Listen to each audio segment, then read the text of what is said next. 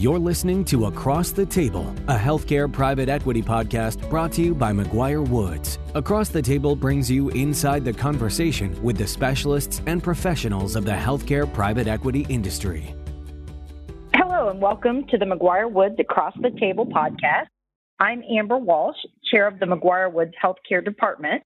I'm joined today by my co-host, Holly Buckley, co-chair of the McGuire-Woods Healthcare and Life Sciences industry team. We are very excited today to be joined by Eric Schaefer and Yusuf Qasim of Zealous. Eric and Yusuf, welcome. Eric, I would love to start with you. Have you tell us a little bit about yourself and about Zealous, including your private equity investors? Great. Thanks, Amber. And hello, Holly. Good to be with you guys again here, telephonically, podcast style. I'm Eric Schaefer. I've been in the healthcare industry or in the, kind of this space for about going on 25 years, I guess. I'm getting up there a little bit. Co-founded several companies in the space. Most recent was a company called Redcard Systems, which was merged together with Zealous in 2019. And we're currently working with Parthenon Capital and Bain Capital as our two major equity sponsors in the Zealous organization. Great. And Yusuf, we'd love to hear a little bit about your background as well. Good afternoon. So Yusuf Qasim. I'm one of the co-founders of the legacy payments business, formerly known as PayPlus Solutions, going on about 10 years.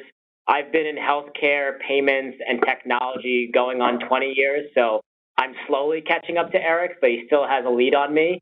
Really have been involved in Zealous since the inception of it, and I think what's actually really interesting, and just to talk about an aside of how small healthcare is, Eric and I have been at this somewhat as partners, somewhat as not as partners, going on 10 years as well, but it's nice to finally come together and bring two phenomenal organizations together over the last sort of year and a half and really focusing in on kind of growing the business.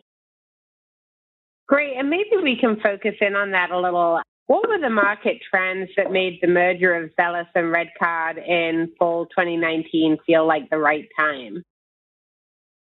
That's a great question. And when we, like Yusuf said, we were actually partners.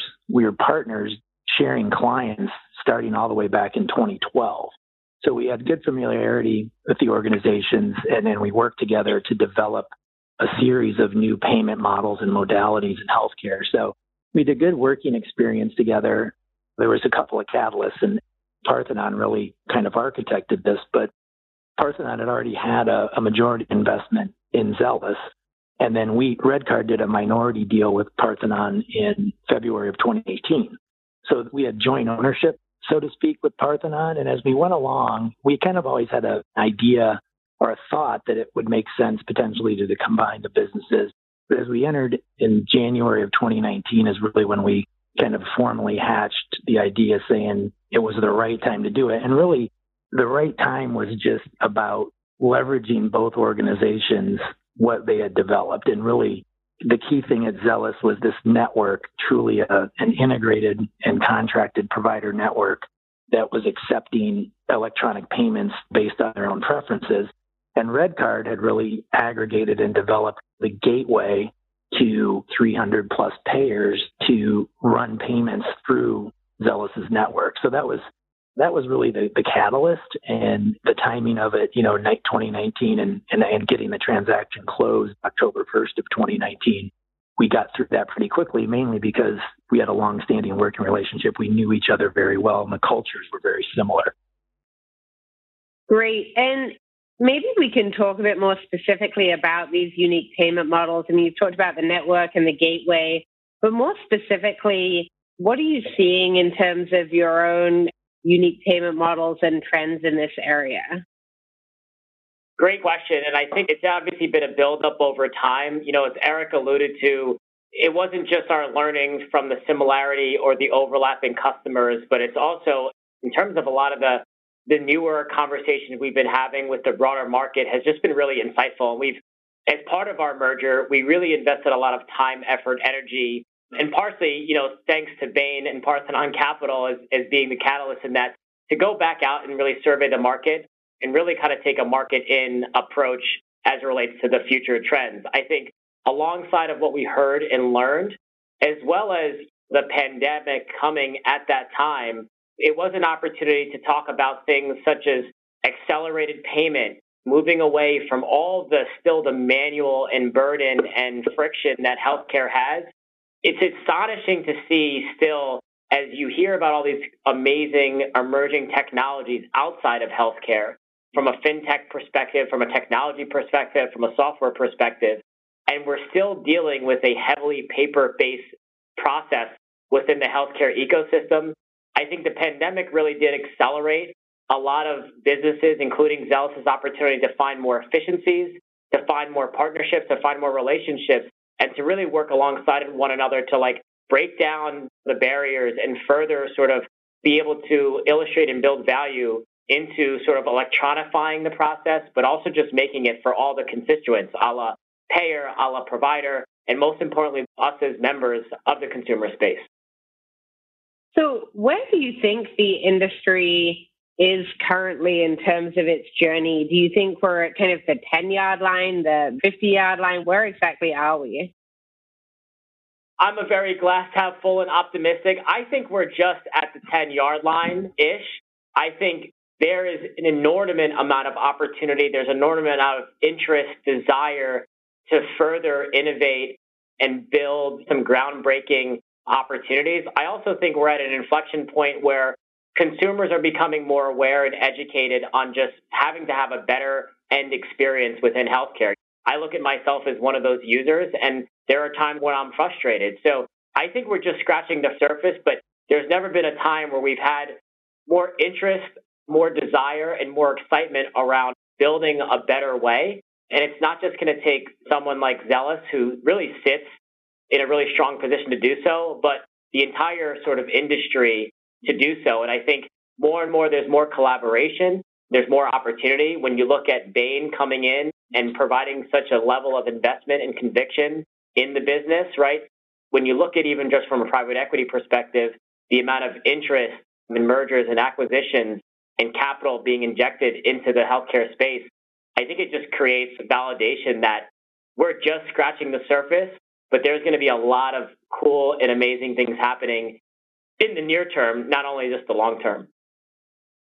I'll add to that and just say that, again, we had this kind of pandemic point that Yusuf touched on, but as you look out, and if we think of stakeholders, there's obviously so many stakeholders in healthcare, but we really focus on the payer, the provider, and then the member of the health plan, trying to impact processes and efficiency and the consumer's journey, kind of them trying to navigate and understand healthcare. So I think you're going to see more of this virtualization of care where it's applicable. You're going to see more information, this wealth of information that is just kind of floating out there. You're going to start to see that information get honed a little bit better so that it's more usable for the consumer.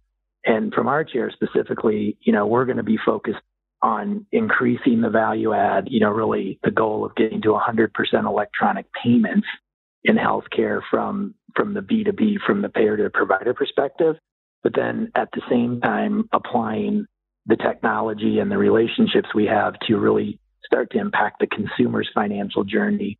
Whenever you owe money, Amber, let's say you went to the doctor and you owed him $100. That can be really confusing and hard to understand and hard to settle. And we're starting to put our weight behind solving that problem.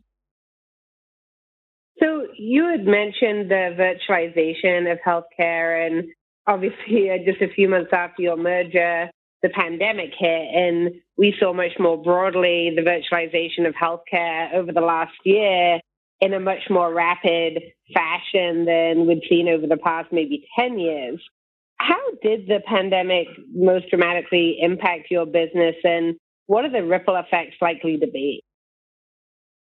Yeah, I think and we can talk about trends and sort of the financial impact, but honestly, when I look at that question, honestly, it was helpful in many ways, right? When you look at Zelus as a whole, we are a healthcare payments technology company. A lot of the services and the way we sort of set up our business really enabled us to sort of be a conduit for those businesses that were either heavily reliant on manual processes, had a lot of on-site presence. What better way than to start to look at these technologies? Again, you look at it as a whole, Zoom was one of the most highly adopted things that happened during the pandemic, right? And kudos to them. But when you look at someone like Azellus, a lot of our technologies, a lot of our services are accessed and utilized by our customers. And it was an opportunity for us to scale that and to be an extension. You also look at the Red Card business, and again, I'll let Eric chime in here, but we had and spun up a really safe way for us to continue to manage and scale our print facility and operations. And there are many customers that were doing this in-house that didn't have the luxury or the ability to manage in an effective way of delivering EOBs as well as checks. And we sort of first and foremost, lend a helping hand, right? But through those discussions, clients were continuing to look to how to optimize and make their businesses more efficient. And we just sat really well positioned to help facilitate that and to leverage our expertise and our scale to avoid any disruption in service. You nailed it, Yusuf. And I think just the exclamation point on that is that to Holly's question, the acceleration or the acceleration of a trend was that let's get away from people-oriented manual processes, whether that's in a clinical setting, like, I want to do virtual care visits, and let's get rid of people-oriented and manual processes in the processing of healthcare from the insurance side. So let's get rid of paper and let's get rid of situations where people have to handle paper and manual processes. So you kind of see it on both sides of the equation. And obviously we're participating on the back end of that, the processing side, but definitely seeing it on both sides. Lots of exciting trends to follow, and you're certainly at the forefront of that. One of the very recent initiatives that have really impressed Holly and me in particular is Zealous Assembly. So kind of looking towards the future, we'd love to hear a little bit about the genesis of that and what your goals are relative to that initiative, and really anything else you want to share about the future of Zealous Assembly and Zealous generally as we wrap ourselves up today. Thanks for bringing that up, and we're as excited about it as you guys are. I'm going to start this one because I don't want Yusuf to have to toot his own horn. The brainchild, it takes a lot of people to execute stuff like the Zealous Assembly, and Yusuf, I think, kind of had the brainchild of it when coordination with our chief marketing officer and our team here, we rolled it out. But back to the pandemic, one of the main reasons for the assembly really was we had to figure out more creative ways to deliver information about Zealous and what we're doing and how we're doing it to our customers when we weren't able to see them face to face and other stakeholders in the market. So it was kind of born out of this desire. Everybody was been burned out on Zoom calls and webinars. So we came up with an entirely different kind of media-oriented concept, which became the Zealous Assembly. So that's a driver and one of the kind of how it was birthed. But the notion is, and I think you at McGuireWoods, you guys can relate to this because you cross the market, you touch so many areas that you understand how complicated healthcare is.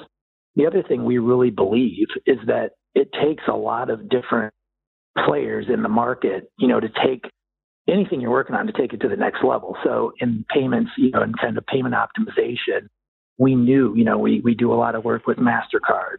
We do a lot of work with the largest banks in the country. We do a lot of work with large consulting houses. And we kind of made the assembly. That's why we call it the assembly. We want other people engaged and participating because we know we have to work together as a large group to be successful. So when you see MasterCard talking, when you see PwC talking in the assembly, it's because we work together. We want to tap into everybody's expertise. So first off, thanks, Eric. I just want to sort of add to that and just give some additional context. First, honestly, another great example of having access to an incredible PE investor. Promise you that's not a commercial. As Eric alluded to, the Zoom fatigue, some of the virtual conference fatigue, we at Zealous have always prided ourselves on having a lot of fun and constantly wanting to share our expertise with clients and partners. And, in partnership with Bain and our entire marketing team, we embarked on this journey and it iterated over time. But I think to Eric's point, thinking about how we approach this as a group and as an industry, and getting the message out there and being able to have a platform that iterates and really delivers bite-sized information was just really important to us.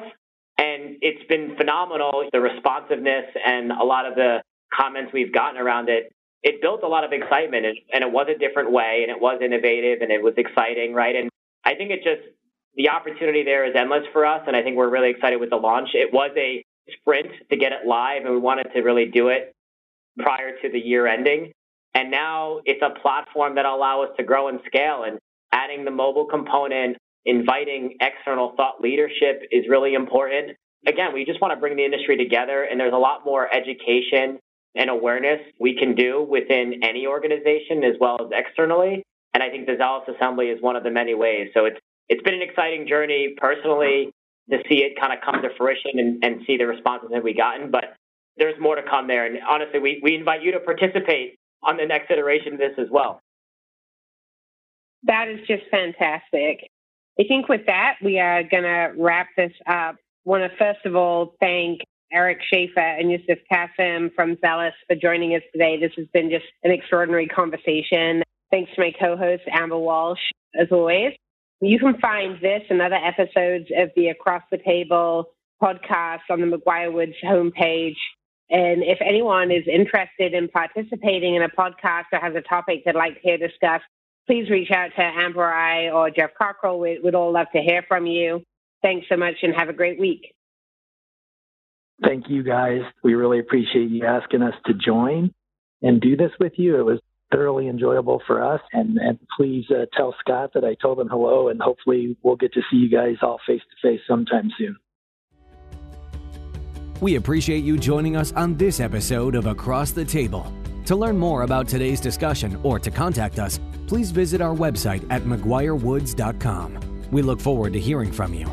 This podcast was recorded and is being made available by McGuireWoods for informational purposes only. By accessing this podcast, you acknowledge that McGuireWoods makes no warranty, guarantee, or representation as to the accuracy or sufficiency of the information featured in the podcast. The views, information, or opinions expressed during this podcast series are solely those of the individuals involved and do not necessarily reflect those of McGuireWoods. This podcast should not be used as a substitute for competent legal advice from a licensed professional attorney in your state and should not be construed as an offer to make or consider any investment or course of action.